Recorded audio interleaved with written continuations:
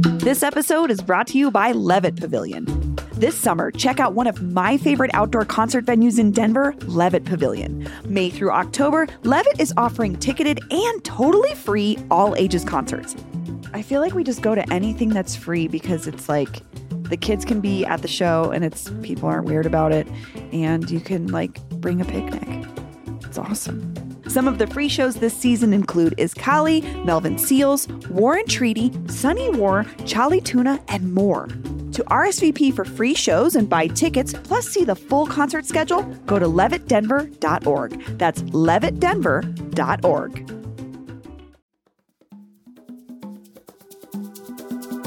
Today on CityCast Denver. We're going to start out with Kiowa flag songs.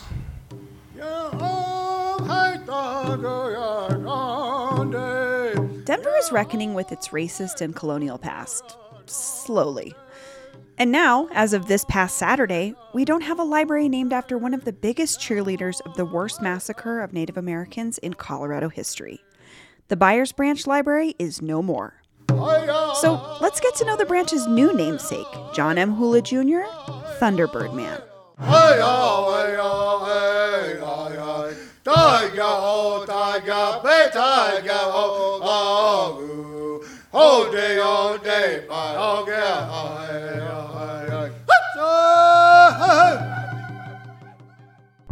Today is Monday, November 15th, 2021. I'm Bree Davies, and this is CityCast Denver.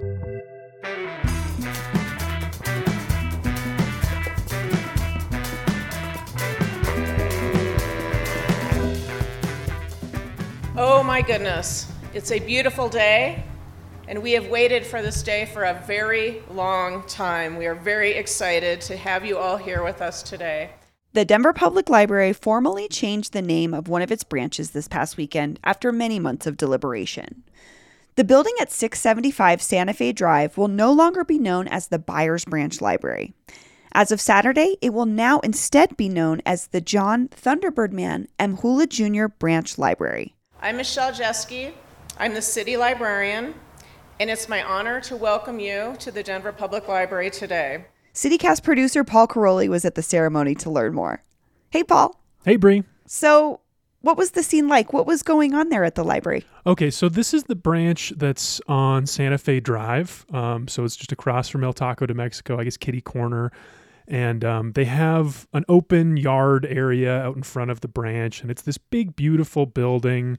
It's like a 100-year-old branch library, and there were maybe 50 to 75 tribal leaders, library officials, and briefly, Mayor Hancock. Maybe about 20 minutes. He got up, he said a few words, and then he bolted right out of there. But it was a festive vibe. Like, people had come in from all over the country. There were relatives of John M. Hula Jr. from Montana, Oklahoma, Washington, Wyoming, all over. This guy had a huge family. We are so honored to have you all here to celebrate the renaming of this branch to the John Thunderbird Man M. Hula Jr. Branch Library. Why are we changing the name of this library to honor this gentleman? Well, that is the question, isn't it, Bree? And I think it's pretty clear to me, at least, that the story started last year. Late spring, the death of George Floyd caused a reckoning over race and identity all across the country. And this really came out of that. Here's how Mayor Hancock put it in his speech. In the spirit of last year's race and social justice demonstrations, Denver, like many cities across this country, embarked on a reflective moment internally and externally to think about our journey, to think about our values of equity and inclusion. And one aspect of that journey was to ask ourselves, do the names of our public buildings and public spaces, the people's buildings and spaces, reflect those values of inclusion and equity? And of course, one of the buildings they identified was the Byers Branch Library, because it was named after William Byers, who was an early booster of the city back when it was just starting to be a city. He ran Denver's first newspaper, the Rocky Mountain News. And one of the big issues his paper covered, because the city was so new and not yet self-sufficient, was Indian raids on supply lines, specifically the Overland Trail. And when political leaders of the time ordered the formation of a militia to go on the attack against these raids, he used the Rocky Mountain News to amplify that call. And that's the militia that Colonel John Chivington led out onto the Eastern Plains to slaughter a peaceful camp of mostly Arapaho and Cheyenne women and children. Yes, you're talking about the Sand Creek Massacre, which we're commemorating the 157th anniversary of this. Like you're saying, they attacked a bunch of women and children. Yeah. The specific numbers of people killed, they range, but it's somewhere between 150 and 250. It's awful. It's one of the most shameful events in the history of the state, for sure. I think that as we educate our children, it's important for them to know of the contrary values of a Byers. But that doesn't mean that we got to name a building or a monument after him. And so he has, like many things in the city are named after him, including this library branch, which is now becoming Thunderbird Man branch after a gentleman who's a descendant of these survivors. We're late, but no better day to rename this branch John Thunderbird Man Imhula Jr. Branch Library. Let's give a round of applause to his memory, to his commitment. And it should be mentioned that this library is in the heart of La Alma Lincoln Park, a neighborhood that is so rich in history, in particular for Denver's Chicano community, but also our larger indigenous community and these intersections of a lot of what would become our working class communities that really built the city. So to have a library named after somebody who was in community doing work makes so much more sense than having it named after somebody who was attempting to destroy those communities before they were even built. Oh, that reminds me, actually. I want to play a short clip. This is from one of the members on the library's naming committee talking about the 5 finalists that they put together for a public vote. Her name's Michelle Sanchez, and I think this is going to resonate with what you just said. We all share this land, and all the finalists really represent the spirit of perseverance and culture and love and sharing community. And I'm just really very honored to be here today. And I just want to thank everybody that voted and participated in this process. And I'm very proud that we came up with this day to celebrate John Imhula Thunderbird Man Jr., because it is very, very important that we share those stories and just remember that a lot of these stories were meant to be killed, but they couldn't. And so I really appreciate this time today. Thank you. This episode is brought to you by the Colorado Wine Board, because the wine community here is surprisingly robust. I mean, think about Bigsby's Folly and Infinite Monkey Theorem here in Denver alone, and there are urban wineries all across the Front Range. Then there's the Western Slope, Paonia, Palisade. Hello, Palisade wine, are you kidding me? It didn't used to really be a thing, but from what I hear, it's very much a thing now. There are more than 165 wineries across Colorado to explore, and they produce all sorts of wine that reflect our unique culture and climate. So finding a label that you're going to love is easy, no matter where your adventure takes you. Discover it for yourself and support local winemakers at coloradowine.com. That's coloradowine.com. So let's get into some of those stories.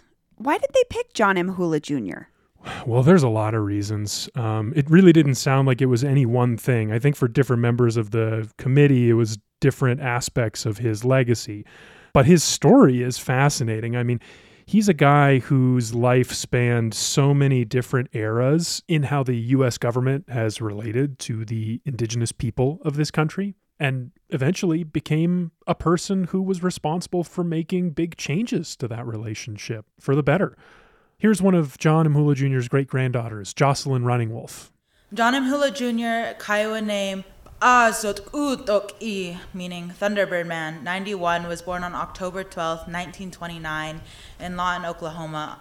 We've been hearing a lot in the news this year about Indian boarding schools. He went to one, Riverside Indian School in Oklahoma. That was a place where he got his education, and it was specifically designed to assimilate Native American children into white culture. I mean, anybody that's surviving that and then going on to fight for the education of Indigenous people that is not centered on assimilation is pretty incredible. Yeah. Well, and he didn't just fight for that. He also fought for the country that created that system. He joined the military before he even graduated high school.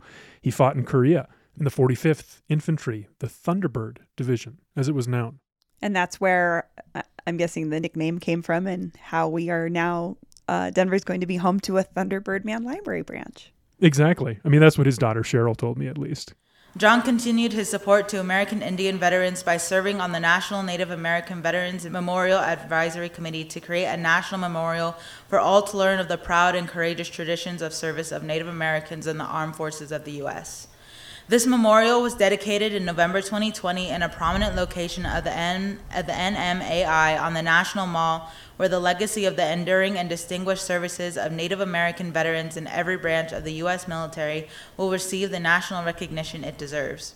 After the war, that's when he started getting more and more interested in education. He briefly worked for Boeing as an engineer, but then he was married at this point, and he moved the family to Seattle, Washington. He became the director of Seattle Public Schools' Indian Education Program. He created the Native American Studies program at the University of Washington, and he got involved with the local tribes and did a lot of advocacy work for like fishing rights and stuff like that. I love that he worked all over. I think that that's so important when we talk about native to an area. You know, that's a term that's very fraught here in Colorado, when in reality, especially the folks that are maybe indigenous to our area, are also working all over their lives are all over the country. And I think it kind of reframes our idea of community and who does work here and why they're important. And you don't have to be born in Colorado to care about our communities here. And he's a great example of that. Yeah. Yeah. And I think that's what he did. I mean, he moved to the area in 1979. It was for a job with the American Indian Higher Education Consortium here in Denver. And this is where he did all the stuff that he's mostly known for. And not just in terms of education either. Here's Rick Williams, who is a friend of John M. Hula Jr.'s and the former president and CEO of the American Indian College Fund. When John came to Denver, I was here then. I was a young man 50 years ago.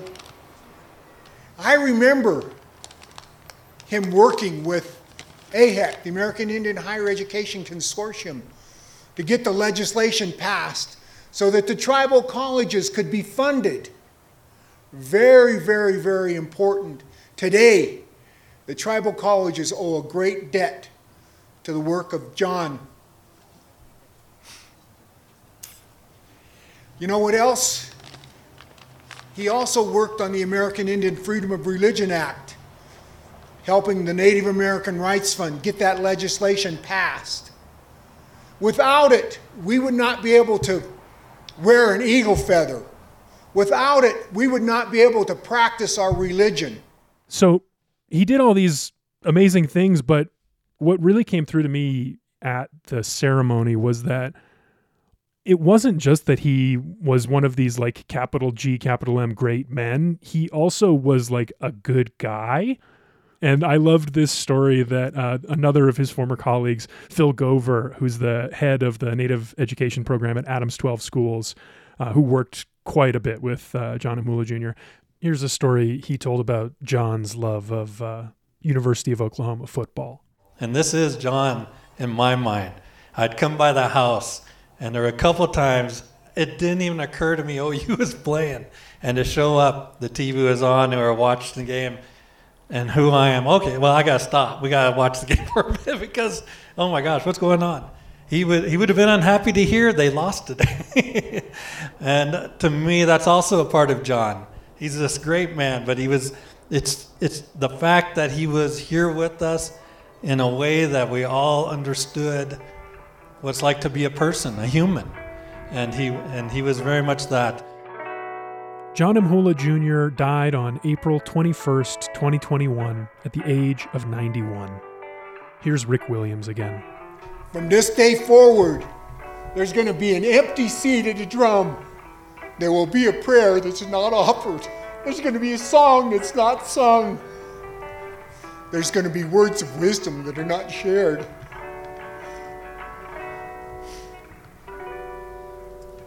And it's in these ways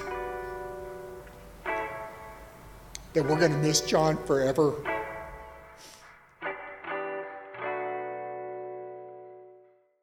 And here's what else is happening in Denver today. Winter Park Ski Resort recently acknowledged that it is located on indigenous land. Denverite reports that the park has published a land acknowledgement recognizing that it exists on the traditional and ancestral homelands of the Northern Arapaho, Cheyenne, and Ute tribes. However, the new acknowledgement doesn't account for the land being stolen or the violence perpetrated against indigenous people who once resided there. A spokesperson for the resort says Winter Park is, quote, not qualified to address larger historical issues such as genocide and land theft. My question is, isn't every ski resort located on stolen indigenous land? That's all for today here on CityCast Denver. If you enjoyed the show, why not take a minute to tell a friend about us, rate the show wherever you get your podcasts, and subscribe to our morning newsletter. We'll be back tomorrow morning with more news from around the city. See you later.